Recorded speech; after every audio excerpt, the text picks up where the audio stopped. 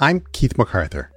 Unlocking Bryson's Brain is a podcast about my son, Hi, Bryce. the rare disease that keeps him from walking or talking. I mean, Bryson's perfect, but his life is really hard. And our family's search for a cure. Oh my gosh, maybe science is ready for this. It's part memoir, part medical mystery. We can do just about anything. Modifying DNA. My heart in my throat. Cure is controversial. Unlocking Bryson's Brain. Subscribe wherever you get your podcasts.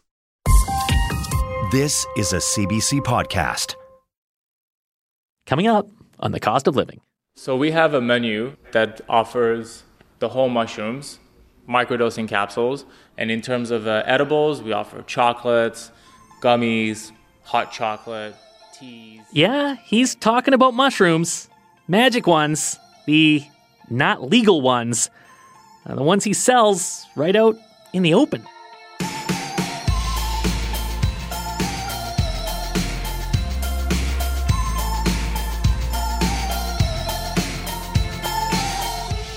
Hi, I'm Paul Havershood. Welcome to The Cost of Living. Shops that sell mushrooms are popping up across the country. You know, the kind where you're like, I can taste colors. Even though psilocybin, the active ingredient in hallucinogenic mushrooms, is illegal. We look at how these stores are allowed to stay open. And coming soon to a radio show near you. In a world where streaming TV is losing money, studios go to war with writers, and your monthly bills go up. It's Too Hollywood, Too Furious. Streaming at the brink. Up first. Coming up now. How do you know Canada's housing market is through the looking glass? One word. Drawbridge.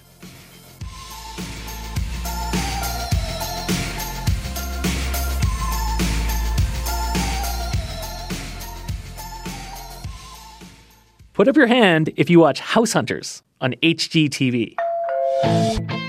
She wants an open-concept, mid-century modern home near downtown St. Louis. He'd like a cozy craftsman with a big yard in the suburbs. Their budget? $200,000. Cut to Canadian viewers staring blankly at the screen. $200K for a house in a big Canadian city? Good luck. Housing affordability is one of this country's biggest problems. And house hunting here, Jennifer Keane, not for the faint of heart. No, it is not. Prices have gone kind of bonkers in this country. And when you compare us to other places in the world, it can be shocking. In fact, there's a commentator on TikTok who does quite a few videos about real estate in Canada. He goes by the handle Millennial Moron. And he has this recurring bit where he looks at houses for sale in cities like Vancouver. So, 3-bed, 3-bath, cool ceiling fan south of downtown. What do you think it'll cost you to live here? Only $5.5 million. And he compares those to castles on the market in Europe.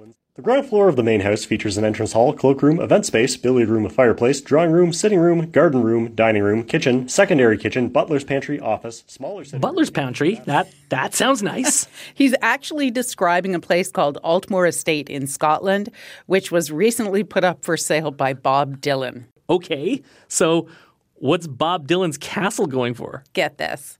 Less than the 3-bedroom in Vancouver. Come on. It's selling for just over $4 million Canadian. All right, well, that kind of cash, though, is still not kind of blowing in the wind. No, but you don't need to spend that much. If you're willing to live in something a little less rock starry, say, you can find a villa or a chateau in the country. So we have 11 bedrooms in total. There's 3 floors. 3 floors. So we got the main floor that we're sitting on now with dining room, grand salon, Petit salon, office. Yeah, and a couple of years ago, Sarah and Stephen Cole were watching a lot of that reality show called Escape to the Chateau. They were living in Fergus, Ontario, and they thought, why not? So they traveled to France and started looking.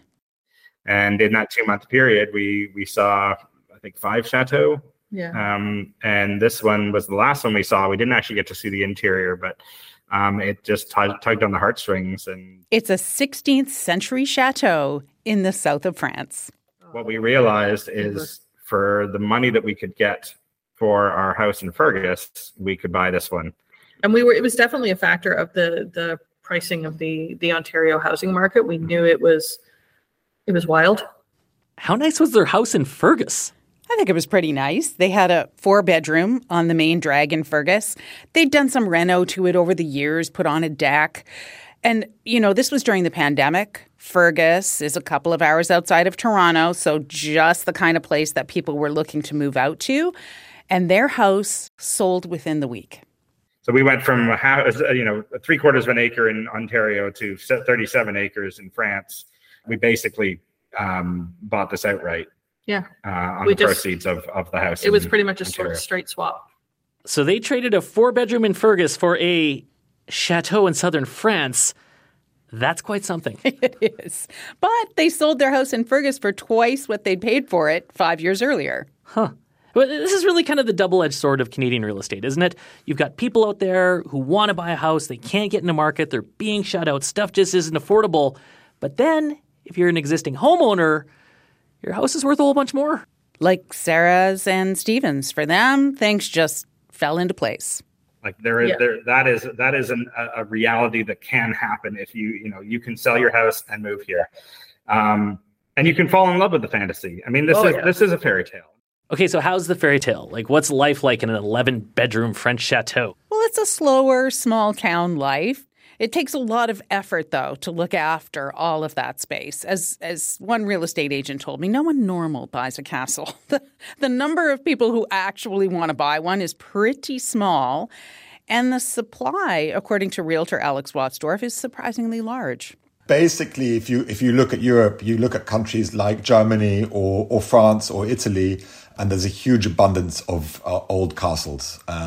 These countries had a feudal system. So every little village, every little area had their own lord, and they would have a castle.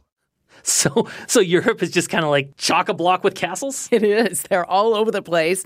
And these are structures that were built to last. I mean, Alex says the other thing you need to keep in mind is that castles are designed to repel your enemies. But maybe not have like an open concept kitchen. No, they have towers where you can pour the boiling oil down on them. That's what they're like. So they're old, they're drafty. If you want to update them, it's going to cost you. And hence you get these the prices that you see. You see castles in France that are being offered for €1, but the money that you have to put into it is astronomical.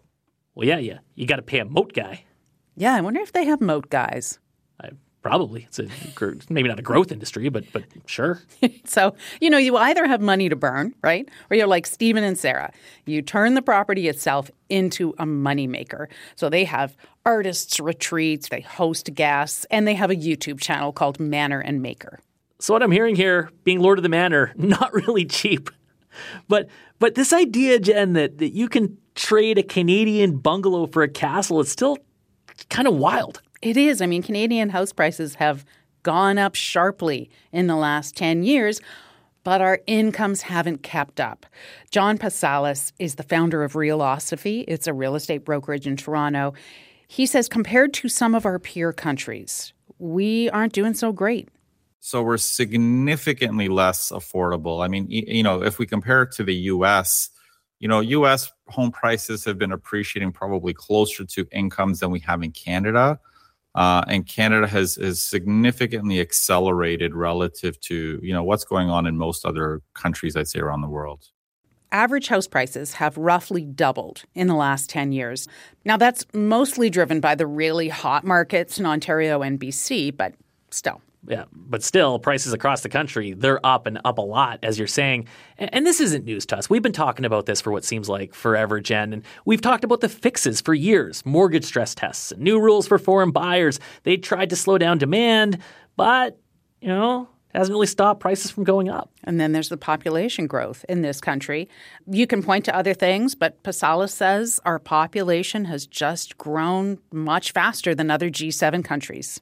The reason population growth usually has a huge impact on home prices is because it's very easy for a country to say, okay, let's grow by an extra 300,000 people next year, right? It's very easy to do. The federal governments have all the levers to do that. It's very hard to say, well, let's build an extra 150,000 homes next year. Canada's population is going up at a rate of around 3% a year, whereas in some European countries, it's more like 1% a year. Well, that's a really big gap. And I guess part of what it means is there's more demand for a 2-bedroom in Kitchener than there is for a, castle in Sweden. Or a chateau in France.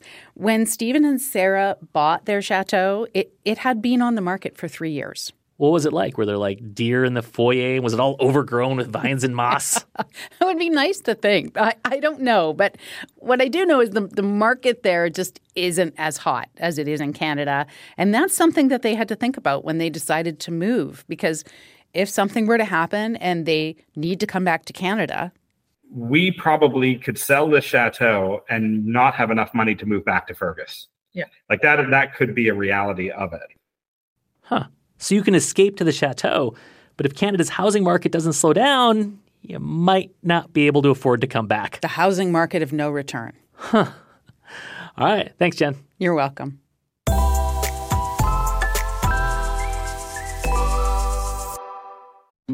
Hello, I'm Jess Milton. For 15 years, I produced The Vinyl Cafe with the late, great Stuart McLean. Every week, more than 2 million people tuned in to hear funny, fictional, feel-good stories about Dave and his family. We're excited to welcome you back to the warm and welcoming world of The Vinyl Cafe with our new podcast, Backstage at The Vinyl Cafe. Each week, we'll share 2 hilarious stories by Stuart, and for the first time ever, I'll tell you what it was like behind the scenes. Subscribe for free wherever you get your podcasts.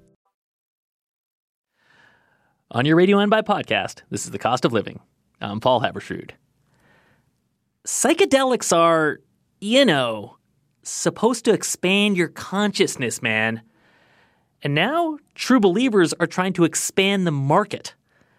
A tiny hitch in that biz plan? Psilocybin, the active ingredient in hallucinogenic mushrooms, is illegal. Yet, stores with names like Shroomies, Magic Mush, Zoomers are sprouting up in cities across Canada. Just regular retail stores selling an illegal drug in broad daylight. How is this happening? Our producer Danielle Nerman took a, trip to find out. I'm standing on a sidewalk in Toronto's Chinatown in front of a store with a big red mushroom in the window. I'm waiting for it to open, and just before noon, an employee shows up and lets me in. Come on in. Our shop is named Fun Guys, and we're fun guys, right? And we love fungi. Medi Libera shows me around, but there isn't much to see. Just a couple of decorative toadstools on the counter and a price list. So we have a menu that offers the whole mushrooms, microdosing capsules, and in terms of edibles, we offer chocolates, gummies, hot chocolate, teas, candy. None of this is legal in Canada. But Fun Guys isn't trying to hide what it's selling. It has 14 clearly marked stores across Ontario. We understand that we're not doing something legal, right? But there's a demand for it, because it can help a lot of people. Of course, mushrooms have been shown to help people with anxiety, depression, PTSD, addiction. Now, Health Canada hasn't approved psilocybin for over-the-counter sales. So how can stores like this one operate in the open? We just are. It's exactly the same thing as how marijuana was back in 2015, 2016, where shops were popping left and right. And yes, police does raid sometimes. They don't shut us down. They just, come in, take the product from time to time when they want to do a raid, and that's it. Since the start of this year, various Fun Guys locations have been raided 18 times. This summer, Hamilton police cracked down on 2 dispensaries and confiscated $70,000 worth of product and cash. For the most part, cities are leaving the issue to law enforcement. But a spokesperson for the Toronto Police says right now, their priority is serious drug trafficking. In other words, they have bigger fish to fry. And the police are wisely saying, you know what? Like, there's a murder here, there's fentanyl here, there's an opioid epidemic, there's domestic Paul violence. Lewin is a cannabis and psychedelics lawyer in Toronto. Police do not have a limitless budget. And there's really serious bad things happening in communities all across Canada. So these stores just keep popping up like mushrooms. And they're doing it for the same reason any business starts up. I don't have particulars on their bottom line, but I mean, it's fair to assume they're making some money. But Lewin doesn't just think it's about the money today. It's about the money tomorrow. He says dispensaries like Funguy's are on a crusade to make psychedelic drugs legal in Canada. You know, we saw this with cannabis. Many things led to cannabis legalization, but one of them was the civil disobedience and many people standing up for what was right. And that helped move the needle, and that's what we're seeing now. And Funguy's is expanding. They recently opened stores in Quebec, Alberta, and BC. Plans are underway to launch a dispensary in Detroit. And Mehdi Libera thinks that's just great. Well, it's important to have them everywhere so we can make it available, because you don't want to get it from the corner street dealer in a Ziploc bag. You don't know what you're getting, right? At least here in a dispensary, we, the people working here, know what we're talking about, right? And we just want to make it more easily accessible. But only if you have cash. Yeah, we prefer to take cash, like nature of the business. So no credit cards, no debit? No. E-transfer? As a last resort.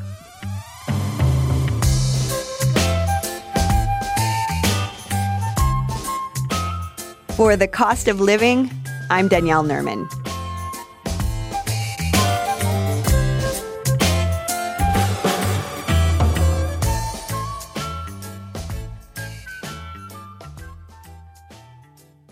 This is The Cost of Living.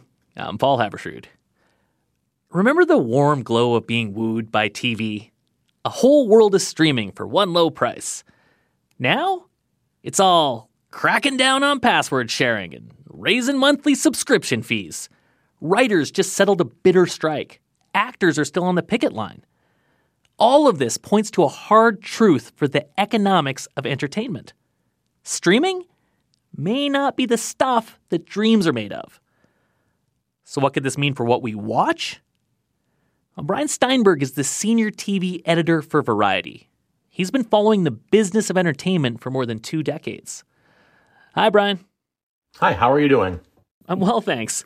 Did we learn anything about the business side of the industry from these strikes that maybe we didn't know before? I think people knew about it behind the scenes, but it's kind of been cemented in everyone's consciousness that the business of making TV and movies really has changed a lot. Streaming economics are very different from TV economics. And if it wasn't learned, it's been kind of hammered in everyone's brain over the course of these 5 months of negotiation with the Writers Guild. All right, when we look at the economic side of things, then, will the deal that they came up with change anything for the economics of film and TV? I think it's going to accelerate some of these trends. They're now paying out a bigger portion to the writers. I presume actors will generate some kind of similar concessions given the way things are going. And I think it will just kind of cement this model of making fewer episodes per program, making fewer shows overall, kind of putting your big money into these tentpole franchises like Lord of the Rings or Game of Thrones. And I would expect the recent strikes to kind of cement that thinking. Now, why is that? If you say it's cementing these trends that have been happening, what's pushing these trends? What's behind them? Well, there's a tremendous amount of scrutiny on these media companies from Wall Street. Very few of them have made a profitable streaming service. And in the meantime, the thing that generates a lot of cash, cable networks, is being almost ignored so they can fund streaming. Okay, so what are the streamers doing? I mean, obviously no one wants to lose money, none of them do. So are they looking and saying, okay, how do we squeeze some cash out of this thing? They are. One of the recent trends is not keeping every last show up on their services. I think Warner Brothers has kind of pioneered this, saying, hey, no one's watching the 4th season of such and such anymore, or we're not getting a lot of views. Let's pull it off. We're no longer paying out licensing fees and residuals to the actors and people who made this show if no one's watching it. I think, not making every last archival thing available is going to become a bigger thing, I think. That's one way of kind of keeping cash outflows down. What else? I mean, there's always been this specter that we're going to get commercials and all of a sudden streaming is just going to turn into cable. I think that fear is being realized very quickly. You've seen Amazon announce they're going to unveil a new ad-supported tier. In fact, it's kind of become the de facto tier unless you pay more for an ad-free one. AMC, the AMC networks with the famous The Walking Dead, just launched an AMC Plus that has ad support. I think these are cheaper. The networks can say, hey, we used to have a model where we got paid for advertising and paid for distribution. Let's keep a dual revenue thing coming in. Let's get paid for advertising and for subscriptions. And I feel like, we're going to start seeing more commercial breaks, more commercials in and around our experience for those who don't subscribe to the ad-free tier. But I think, given the way the world's going, when people are concerned about recessions and inflationary prices, the average wallet can't expand and pay for 15 of these services for ad-free anymore, I suspect. Well, how's that going to play with people, though? Because, folks don't like ads. One of the great selling points of these streaming services was, hey, they are ad-free. How do you see the reaction to that? I think it's going to be a problem. You're right. One of the big reasons everyone jumped to streaming is because it has fewer ads, sometimes even no ads. What a great thing. But, I think the bill is coming due for these companies like Paramount and NBC and Disney, and they need to generate some cash. And therefore, ad support is going to work. People are used to seeing ads. Maybe they'll see some fewer ads. Maybe they'll see more creative ways of putting ads into the experience, like things that kind of float around the screen or things that pop up when you pause the show. But there are going to be ads unless you agree to pay more for not having them. Sorry, the ads would come when you pause the show, so it wouldn't be like, okay, at the 12-minute mark of The Office, there's going to be an ad. It would be more like you're watching and then you pause to go get a snack and then you get an ad? Well, I think you'll have both. You're going to have the average, usual commercial breaks, but they are experimenting with things like they call them pause ads. And you stop on Hulu, you stop Hulu, and an ad for Charmin pops up saying, gotta go, time for a break. And I think you're going to see more of those as time goes by. An ad for Charmin. That would be a good tie-in. Now, what is all this, the financial piece of what we're talking about? What does this mean for what we're actually seeing on TV? I mean, for a long time, we had sort of this idea that we're in this moment of peak TV. Are we still in this moment of peak TV? We still are. There's so much out there to watch, but I do think that money is going to force these companies to kind of scrutinize their spend, to really know what they're doing when they do it. You're starting to see more sports come on streaming, which the rights to those are astronomical. So I think that the pace at which we've produced shows in the past 5 to 8 years cannot continue unless the business gets a lot better very quickly. But I do think peak TV is we're probably going to come down the mountain pretty soon. So we're going to see less TV, just less stuff on that we can watch. What about creatively? What about some of the creative chances we've seen over the last, I don't know, call it 5-10 years? What do you think we're going to be in terms of the type of stuff that we're seeing? I think we're going to still see some big swings and big stars, big producers. But I think these deals will no longer be done with hey, here's some money, see what you can do. I think there's got to be more structure around it than that. You look at Netflix with some of their deals like Ryan Murphy, for example, or you see big shows like just like a bunch of superhero dramas that came out recently on Netflix that didn't do so well and got canceled almost immediately.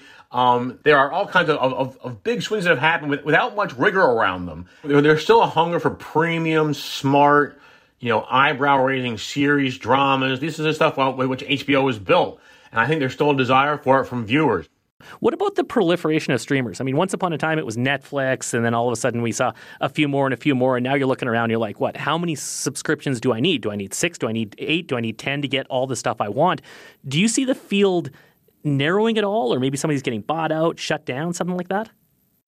There's still a lot of thought that these companies aren't big enough. Some of the old school companies may need to get bigger as time goes by. For Apple and Amazon, these things are kind of rounding errors. They're not really, they're spending money on it, but they're not. I think they have plenty of cash in their reserves. But like Paramount, NBC, even Disney are having a harder time making a go of it. So yeah, I do think, there's maybe a call to merge, to add on, to decouple. Maybe you sell off an asset that you feel isn't key for you anymore and send it to private equity or some sort of, private ownership. I do think we're going to see a lot more transactions over the next couple of years as these companies try and figure out if they're on Game of Thrones in some way, who's going to remain on top. And I think that you might see some different financial combinations and strategy emerge as they try and keep doing that.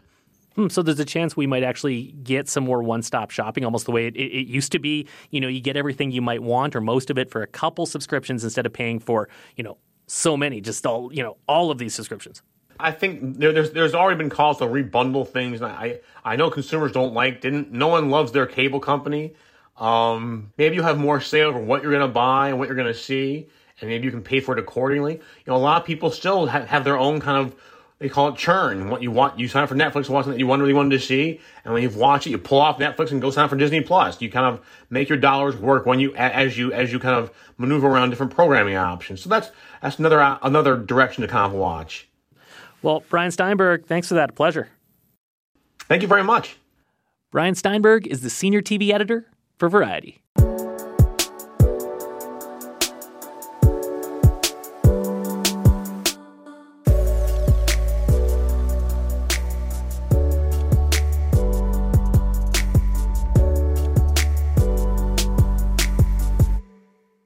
Coming up on next week's show, imagine this.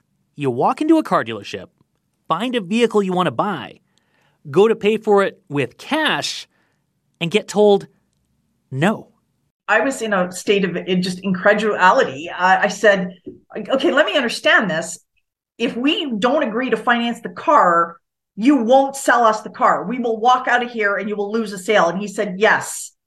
And again, I pushed back on that. And I said, are you serious? Is this really happening? Because I've bought a lot of cars in my life. I've never encountered this. And he basically said fairly abruptly, look, if you have no interest in financing this car, please leave. Why forced financing is happening on more Canadian car lots. That's next week.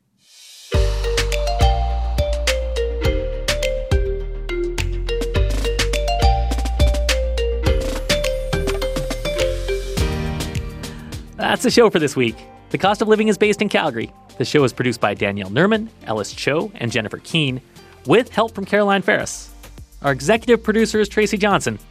I'm Paul Haberstrood. Thanks for listening.